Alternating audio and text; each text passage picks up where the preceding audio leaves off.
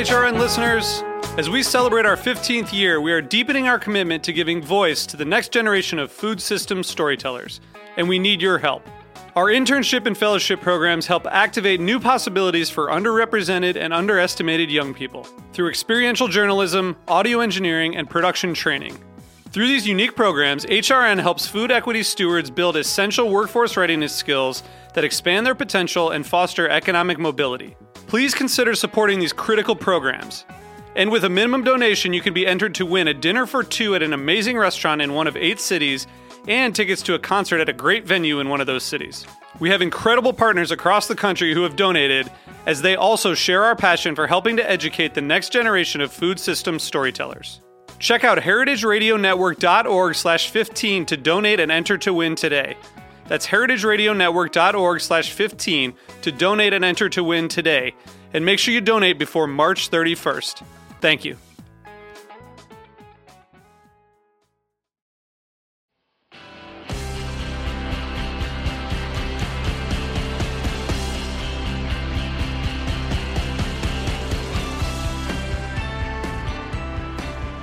All right, welcome to Heritage Radio Network On Tour, presented by Le Creuset.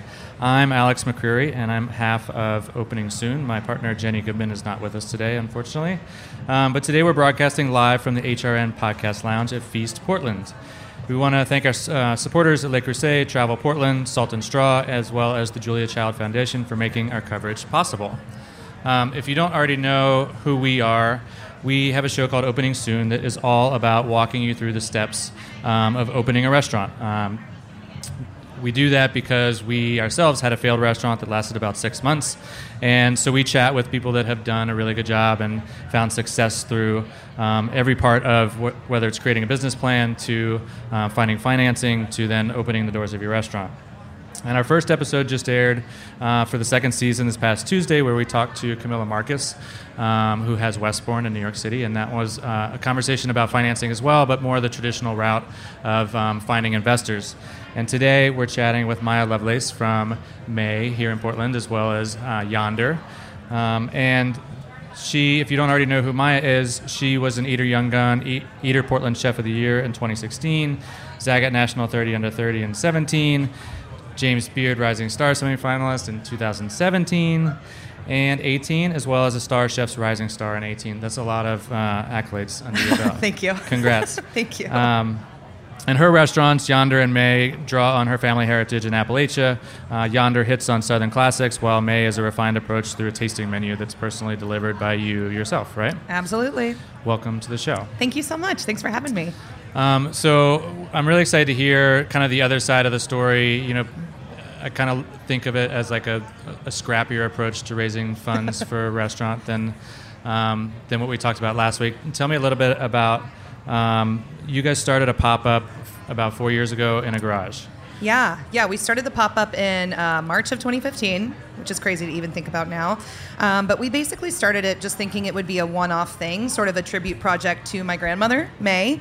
And I was like, cool, I want to do a dinner that's inspired by her table. Like, the fact that she would bring out, 10 dishes at once, basically, to feed a family of 4. And it was ridiculous and over the top and always left you overstuffed, but like very emotionally satisfied. So we started out with the idea of just doing that one time, like a fun one-off thing. And then the response was big enough that we started doing it once a month, and then once every 2 weeks, once every week, up to 4 times a week. Wow. So it really just kind of snowballed into this thing that we were never really, Were headed you doing towards. it in the garage every Yeah. time? Yeah? Whose garage was this? It was the garage of a restaurant called Old Salt Marketplace, which unfortunately closed last year. But we actually opened, I think, a block away from where we originally started the pop-up. The current location of Yonder's? Yeah. Oh, that's so cool. Yeah, Interesting. right on Northeast 42nd Avenue. So yeah, we did the pop-up in the garage for 3 years, and then we moved on to a wine bar called Dame in Northeast and finished out our 10 years of pop-up there. And was the goal with the pop-up, was it always that would lead into then the current restaurant today? Absolutely not. I honestly just kind of wanted to take the pop-up thing as far as I could because it was, really great work-life balance. Like we would work really long days, but we had guaranteed days off, plenty of time to be creative and, have this process of coming up with a new 10-course menu every week or whatever. Right. So we kind of just wanted to do that as long as we could. And eventually it got to the point where we weren't satisfying the demand. There were too many people that wanted to come. And these are good problems to have. What did you say? So these are good problems to have when there's too many people that want to come to your restaurant. Good problems to have for sure. And it was really nice, but it's hard for me to let people be frustrated by not being able to, access something. So we wanted to make a version of Mae that was more accessible to everyone, which is why we opened Yonder. I got it. Yeah. Interesting. So the demand, you were basically like just satisfying people by, you had to have a concrete store. Yeah. Okay. Yeah, we kind of let everything grow really organically based on the demand that people gave us. And how long ago was that this moment came where you were like, this is not functional anymore, we have to have a space? Probably a year and a half ago, I want to say. Okay. Maybe two years ago. And up to that point, had you raised money or had you saved money that would be then translated into the build out for the current project? We had some money in the bank. We were really fortunate operating this pop-up that we were able to, save up about $100,000. That's great. After being able to pay our staff and take care of everything. So we were lucky to have kind of like a little nest egg where we could get started. Yeah. If you don't mind talking about the finances of the business plan, you've decided that you need to open it. You've created a business plan. Yep. Calls for X amount of dollars. Yep. I'm guessing it wasn't $100,000. No. To start a new restaurant in Portland. No. So what goes through your mind? Like, how am I going to get the rest of the money? What are you thinking at this point? Yeah. So when we first were thinking about doing this, we were like, oh, we can totally open a restaurant for $250,000. We were like, definitely. We can do a build out. We'll find a space. It'll be great. We're going to do it, super not like sleek, but just enough. Like it didn't have to, minimalist. Right. Yeah. We were like, we'll just make fried chicken and it'll be a fried chicken counter and people will come. People don't need chairs. They can just stand up and eat. Fine. Save we were money. like, we'll just get really cheap chairs and it'll be fine. $250,000. Obviously, that is not the amount of money that it costs to build a restaurant from scratch. When did you figure that part out? Or how did you figure that out? Halfway through the process, basically. How did you realize, just from adding things up in the business plan, or did you talk to someone? Did you have a consultant that said you're crazy? just adding things up in the business plan. My partner Zach and I have done a lot of math with a lot of scary numbers over the last 2 years. But basically, we were like, we can do this for $250. We have $100 in the bank. Let's try to get some small loans from people that we love, like our friends and family who have been fans of the pop-up and have been coming in. So we reached out and we got some money from those people, and we were like, cool. Now we can get started. Now we can start, filing for our permits, or we can hire an interior designer or whatever. So then, obviously, you think, an interior designer. Oh, cool. We need somebody to do our branding. Oh, cool. We're going to have to buy furniture. Oh, cool. We need a really fancy fryer so that we can make fried chicken all day, every day. Right. And everything just kind of like snowballs. Venting to take all that extra fry smell out of the restaurant. Exactly. So obviously things got more and more expensive. Right. So after we got a round of loans from the people that we love, we then moved into the idea of doing a Kickstarter and doing crowdfunding. Okay. Yeah. Tell us about how that started. And I looked at the campaign. It's still live. You can kind of see. Yeah. And I think it's really interesting. There's a lot of different things that you guys offered in exchange, because the way Kickstarter works is that you offer all these incentives for people to give you money, and then you'll then repay them at some point once your business goes live if you reach that target goal amount. Right. So tell me, one, how did you decide the target goal amount? How freaked out were you by hitting that target goal amount? And what kind of things did you offer? And we initially wanted to go for $50,000. Which my partner Zach was like, whoa, that's pushing it. That's way too much money. Like, we should go for 35. And I was like, no, I think we should go for 50. And then we had friends that were like, you should go for 75. Go for 75. Just push it. Whatever. It's fine. Something that I think a lot of people don't realize is that when a lot of businesses do a Kickstarter to get going, they have the money that they need in the bank to be able to pay that last big chunk. Right. Or like a friend, family person that's willing to give you that last You always chunk. have a bailout plan. So people were like, cool, shoot for 75. If you only make 50, you can just throw 25 in there somehow and you can make it happen. Did you have that bailout plan? We had Okay. the 100 in the bank. Okay. You know what I mean? I really didn't want to do that because I think it's weird, and obviously spending your own money to get money is Well, it's weird. also like a little bit misleading to the Kickstarter audience. I 'cause think most so, people yeah. don't. Yeah, and I didn't realize at the time that was kind of the norm for Kickstarters. But now you all know. Hopefully I don't get like a nasty email from somebody at Kickstarter. Kickstarter's Sorry, not everybody. listening today. I love No you, worries. Kickstarter. So yeah, basically we decided to do it. We were like, cool, we're going to do this. We're going to try to raise $75,000 and we'll see what happens. And it was like the most gut-wrenching, miserable month probably of Because my life. crowdfunding sounds super exciting and super accessible, but then it's got to be the ultimate way of really putting yourself out there. It is, yeah. Yeah, I mean, I remember the day that our Kickstarter launched, I actually got a text message from a restaurateur here in Portland who will remain anonymous that said, Kickstarter is for kids with cancer, not chefs who can go out and earn their own money with their God-given talent. Wow. And I wanted to be like, that's actually GoFundMe, so thank you very much. But Kickstarter's for businesses, but I didn't go there. But yeah, it was really funny, putting ourselves out there and immediately getting like that weird thing from someone else in our industry. And we were like, that's weird. Like, why so aggressive? And then from there, it was just kind of this daily thing where it was like, I would wake up and the first thing I would do was check that number. And then throughout the day, every time I had a spare second, I'd just refresh it on my phone. And it got to the point where my partner and I had to like put down our phones somewhere so that we wouldn't just panic and keep refreshing the screen. It's really weird experience feeling so attached to that number and just kind of like, are we going to make it? How long did you guys have? Because every Kickstarter has a window until you raise the amount of money, right? Is it set, or you get to choose what that? You get to choose. We heard from people that 30 days was the best amount of time to do it, so we did it for 30 days. And I think we hit our target the day before the end of our campaign, or maybe 2 days before. It was like a blur for me. And you went a little beyond, right? You guys raised 85. Yeah, we got 85 and the in goal the was end, 75. which means that, once Kickstarter takes their share, you end up with like 75. Okay. Yeah. Cool. So, and then you guys offered everything from a basket of chicken, which is really cool. I would have certainly invested had I lived close enough to get your basket of chicken. For sure. That's nice. To like a $10,000 restaurant buyout. How did you see people? I'm sure more people bought the baskets, but how did you see people responding to the offerings that you put out? I think that the responses were pretty good. We tried to offer a really nice array of things at lots of different price points. So it was like, you could get a little enamel pin with our drumstick logo on it. Or like you said, you could get, a restaurant buyout, or you could get, us coming and cooking at your house, kind of like the old pop-up days. Did any takers on that? Yeah. That's one. Cool. Yeah. And, in between we had, like a winemaker dinner. We did a recipe testing dinner so that people would get kind of a first glimpse at what the menu of Yonder was going to be like. So we tried really hard to make sure that the people who loved us could find a way to afford to support us. Right. Yeah.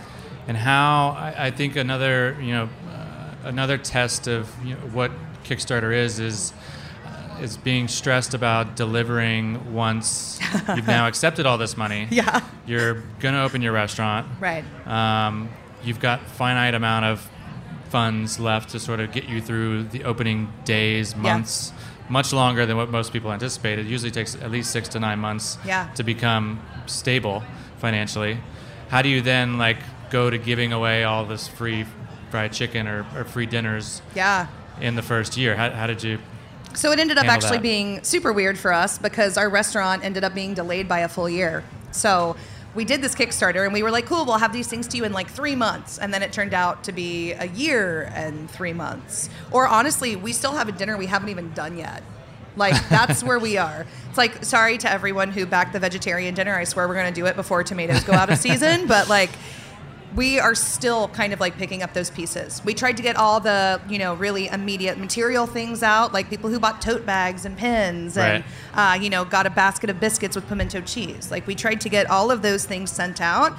And it's really just been kind of trying to open the restaurant, trying to make it run, and trying to kind of fulfill all these rewards. Yeah. It's a lot. Or have people been receptive and understanding of obviously you're a brand new business, or people hey, where the hell's my tote bag? For the most part, we've had a couple people write us emails and threaten to sue us over their fried chicken basket. Yeah, People are real intense. weird, y'all. People are really weird. That's another thing about crowdfunding is that you're not only opening yourself up to like weird ridicule, you're also opening yourself up to people who have access to make crazy demands from you. So it's, really intense experience. Yeah. Yeah, not to like complain. Like I'm very, very happy that we did it. I'm very happy that we are where we are, but I want to be really open and honest about that for all of you who are out there maybe thinking about doing crowdfunding. Make sure you are emotionally prepared. There's a lot that comes with it. It's not Yeah. just, you don't just get the funds No. to live in your bank and everybody goes away and says thank you so much. They're there. Yeah. They're there forever. But I think for the most part, people probably did it because they either had been to your dinners or like understood how great your food was and how amazing you are yourself, and probably as an investment in you personally. Yeah. Were you surprised by the amount of support? How many do you know how many backers? Oh God, it was raised that over. 85 It was grand? over 600. That's a good chunk of people. And It was a lot of people. Yeah, and I mean honestly, it was really validating in a way. For sure. Because, you kind of put this wild idea out where you're like, cool, give us money, I guess. And then when people actually show up, you can see the list of backers too. And it's like, oh my God, like my high school English teacher, like, thank you. And, things like that, where you just see all these people pop up and you're like, wow, like I am a part of this community. I do feel supported by this community. These people do want us to open this restaurant. Like Portland wants us to be here. Right. And you have a media customer base built in, so there's definitely a lot of pluses to it. Yeah, for sure. Would you do it again, Kickstarter? I would. Yeah. Because it let us get where we are, and I'm just happy that we have a restaurant that's open and we can serve people our food and tell our story. You know. So Kickstarter, you raised 85 grand. Yep. You had 100 grand from pop-ups. Yep. 185 grand is still not enough to open a restaurant. It's true. What did you do? We ended up actually taking on a couple of partners. We have 2 partners in the restaurant, both people that we knew, people that we loved already, which I think is really crucial. A lot of people ask me how to find the right partner. And we courted a few people that had a ton of money, but that we didn't necessarily feel like we could ride into the sunset with. That's kind of how somebody described it. Like when you're taking on a partner, that's somebody you want to ride off into the sunset with. That's like your person. They're like attached to you for the tenure of this restaurant being open. Yeah, it's definitely, we talked about this a little bit last week. You have to both have the same vision for where you want to be with the restaurant 10 years, 20 years. Yeah. It's pretty it's important. A lot. Yeah. So we ended up finding these really great people, one of whom actually was our host for the last 6 months of the pop-up being open, a really wonderful woman named Jane Smith, who owns a restaurant called Dame in Northeast Portland, little wine bar. So she was hosting us as a pop-up, just as I think a way to get a little extra, cash. And she fell in love with what we were doing, and she believed in us. So she came to us, and she was like, I was thinking about buying a house, but instead, maybe I'll help you open this restaurant. And that was a huge vote of confidence, And then we had a couple of folks who had been coming to our pop-up since basically the beginning. A guy who is basically like a father figure to me at this point, who grew up in Eastern North Carolina, pretty close to me, started picking tobacco as his first job when he was 5 years old. Like hard-working dude who has gotten to a point in his life where he can afford to, buy into something that he really believes in. So he and his wife are our other partners. That's amazing. Yeah. Do you think that they were influenced by the Kickstarter support at all? I think that they might have been. I think that it, they saw it as something that, had support. And then the fact that we were also able to come to the table with that money, as well as our little nest egg that we had saved up. Right. We had skin in the game as well. Like we weren't just saying, give us your money, we're going to run with it, and hopefully we'll do something successful. We were like, we're also investing in this personally. It's definitely a big thing that investors look for, I think, is to see that you're taking the risk beyond, obviously, the time, sweat equity that you're putting into it, but that you're financially taking the risk yourself, which is pretty daunting for a chef. And I'm sure most people know, but chefs don't make a ton of money when they're in restaurants. So it's true. The idea of saving up $100,000 within less than 15 years as a chef is pretty remarkable. Yeah. And, kudos for getting that done. Thank you. How long so when did you guys open the doors? 6 months ago, right? We did, yeah. So this was like a 4.5 year process. Yeah. That's a long story. It's a long story. We feel good now? Yeah. We're up and moving. And yeah, it feels good. We're up and moving. We're doing the thing. We're just trying to kind of, keep it afloat now and prove to all these people who were kind enough to invest in us and believe in us that we can do it, and we can do it well, and we can be there for them the way that we should.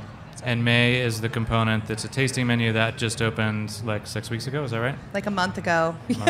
Basically, which is crazy. Oh, yeah, 6 weeks. You're right. Okay. I can't tell. I don't know time. Whatever. But yeah, we started doing those dinners, 6 weeks ago. And that's 3 nights a week, 24 people. It's a super intimate 10-course Appalachian tasting menu. It's really, really fun. So y'all should come. It's great. We talked about this a little bit again last week as well. What are some resources for finding capital? I think it was interesting to learn in our show that most investors are fairly hyper local. They want you're not making tons of money. This is not the best investment in the world. Right. You're investing for other reasons. You're investing because you want a great place to go. Yeah. You believe in the person that's doing it. And as opposed to some other investments, this is a steady stream of small revenue. You do get payouts and dividends come every 6 months or so. Yeah. Any thoughts of resources that you would advise other young entrepreneurial chefs on how to find money? I mean, honestly, I can say for us, the most important thing going in was that we had established a name, was that we had a proof of concept already for years. I think that really got us ahead. So I think it's really important to make sure that you have something to kind of like back up your story with, right? It's legitimized. Exactly. Yeah. And I think it's really easy now for chefs to kind of build a portfolio, right, of dishes that you've made, of places where you've worked. It's, the era of Instagram. So I think it's really important to kind of have this backlog of like, look what I can do. Obviously, if you have achievements along the line, awards and things like that, it's really great to be able to show those to folks as well. I found in my experience that when I was looking for resources, looking for ways to, borrow money, it's really, really difficult because banks don't want to give money to a restaurant, period. You don't have any bank loans, any debt taken outside of investors? No, just our investors. We actually went to try to get an equipment loan. Everybody was like, equipment loans are super easy because you say, here's the list of equipment we want, and then the equipment is the collateral for the loan. So they'll just give it to you. It's great. That is not the case.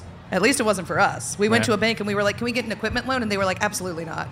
So it's kind of a funny thing, right? And then there are lots of places, like organizations that intentionally lend to restaurants. And they're like, yes, we will lend to you. It's wonderful. Interest rate, 13%. Crazy interest rates, yeah. A lot of them will directly take out of your credit card processor too. Yep. So I think that's definitely a cautionary tale, is to be wary of those interest rates, because if you start breaking down what your earnings will be in the first 6 months, taking that big chunk of money out, not just the first 6 months, but for the lifetime of that product loan that you took, it really can be pretty scary. Can hit you hard, for sure. But yeah, so I would say basically the most important thing, or the best avenue that we found for finding money, was building community support. So it's like whether it came from building that nest egg or whether, it was the Kickstarter, it was all about support that we had built up in the community. I mean, that also probably gives you a great opening day audience already pre-built in, which is amazing. Yeah. Most restaurants open the door and everybody has to find out from it at that point, right? Yeah, you have to have a PR agency pitching consistently. Right. You already had at least 600-700 people that knew about what you were doing. Yeah, I'm sure there were many more. We had 10,000 people on our mailing list when we opened the restaurant. That's a good way to start. We had a good head start, for sure. Okay. We always do on our show, we'll do like a lightning round at the end. Ooh. So like some quick questions. Very exciting. You can elaborate if you want. But number one is favorite dish on the Mae menu right now. Is it consistent or does it always change on Mae? What? The menu? Yeah. The menu changes every 2 weeks. Every 2 weeks? Yeah. Okay, basically. so right now, favorite dish. Right now, favorite dish on the menu, we have this really delicious toast we're making with salt rising bread, which is an old school Appalachian bread. It's bacterially risen, so you make this crazy starter with potatoes and cornmeal and milk. You have to keep it warm overnight, and then you have to add flour to it and see if it's alive, and then you have to turn it into a loaf of bread if it's alive. But it's this really great bread that tastes like cheese and has this really crunchy texture when you toast it. It is super delicious. So we have this toast, and on top of that, buttermilk ricotta that we make in-house with dill and chive. On top of that, a really gorgeous, fatty, rich trout cured with our house-made hominy miso and then smoked. And then a little bit of cucumber and hominy made with Jimmy red corn from Anson Mills. Sounds amazing. Yeah. We talked about the bread a little bit earlier. We're going to rebrand it, call it Granny Bread. Granny Bread. We're going to help distribute it, and it's going to be the next big thing. It's going to be incredible. 50% failure rate on that bread. It's really, really We'll have a Kickstarter campaign. It's going to be amazing. Yes. Favorite business book? Did you have a business book that you liked? Favorite business book? Yeah, I'm going to totally blank on the author here, but there is a book called Radical Candor that is really, really phenomenal. It's basically just about how to be a good boss and be an honest, truthful boss and creating a culture of openness and honesty in your business, which is something that we're trying to do at Yonder and Mae. And it's real hard, y'all, but it's really, really, really important. Cool. Would you recommend the path you chose for startup to other ambitious operators? Absolutely. Absolutely. Yep. Mentor, inspirational leader in the hospitality industry. Oh my God, I have a lot of mentors. Just one. Oh, Jesus. I would say probably Sean Brock, who I worked for at Husk in Charleston. I would say that because he taught me to value the food that I grew up eating. I grew up in the South, and I wanted to cook French food and Italian food. I didn't care about the food that my grandma made. I didn't care about the food where I was from because that wasn't exciting. It wasn't elegant. And to have a chef teach me that, yes, like the things that I grew up with, my traditions and my culture were also valid was really huge for me. That's awesome. Yeah. We're going to have Sean on the show later next month. Oh, awesome. So we'll chat Tell him about I said what's up. Appalachia as well. Yeah. More about wellness, I think, that show, but yeah. I'm excited. You're a minority, I think, when it comes to Kickstarter success, especially for restaurants. Yeah. Right? You don't see a lot of restaurants, you don't see a lot of food businesses on Kickstarter. Right. Give us your one-line quote for other people interested in doing Kickstarter. Like my advice? Yeah, your advice. Don't offer dollar for dollar food rewards. So yeah, the chicken bucket I think is like $300. No, I'm just kidding. How much was the chicken bucket? Oh my God, I actually don't even remember, Right. which is sad. But people don't care. They want a barrier Right. that's at their price point to be able to support you Right. and have some sort of reward, right? Exactly. So you have to have some kind of price inflation because you actually need to have that money count towards something instead of just handing it right back as soon as you get your doors open. Right. Yep. Biggest oh shit moment when you opened Yonder and Mae? Ooh. I am still having oh shit moments every single day. I had an oh shit moment this morning during brunch when I was like, oh my God, I have to leave the restaurant right now. Biggest oh shit moment was probably realizing all of a sudden that there was no one above me to turn to. That I was the one. I was the only person. Like, oh, the sink is broken? Cool. It's your job. Oh, the AC is not working? Okay. Oh, like 2 of my cooks called out today. Okay. You have to do everything. Right. So I would say, yeah, I mean, like I think a week in, I was like, holy shit, I can't ask anybody for anything. Yeah, welcome to ownership. Yeah, Right. It's fun. At the end of our show, we always do like a couple other opening soon announcements, and so this one we'll do specifically for Portland. Cool. I think May is 4 to 6 weeks old, so that counts. That's true. Any that you know of that are brand new in Portland? How brand new is brand new? 4 weeks or so, I think. 4 weeks or so. Yeah, fresh. Oh, God.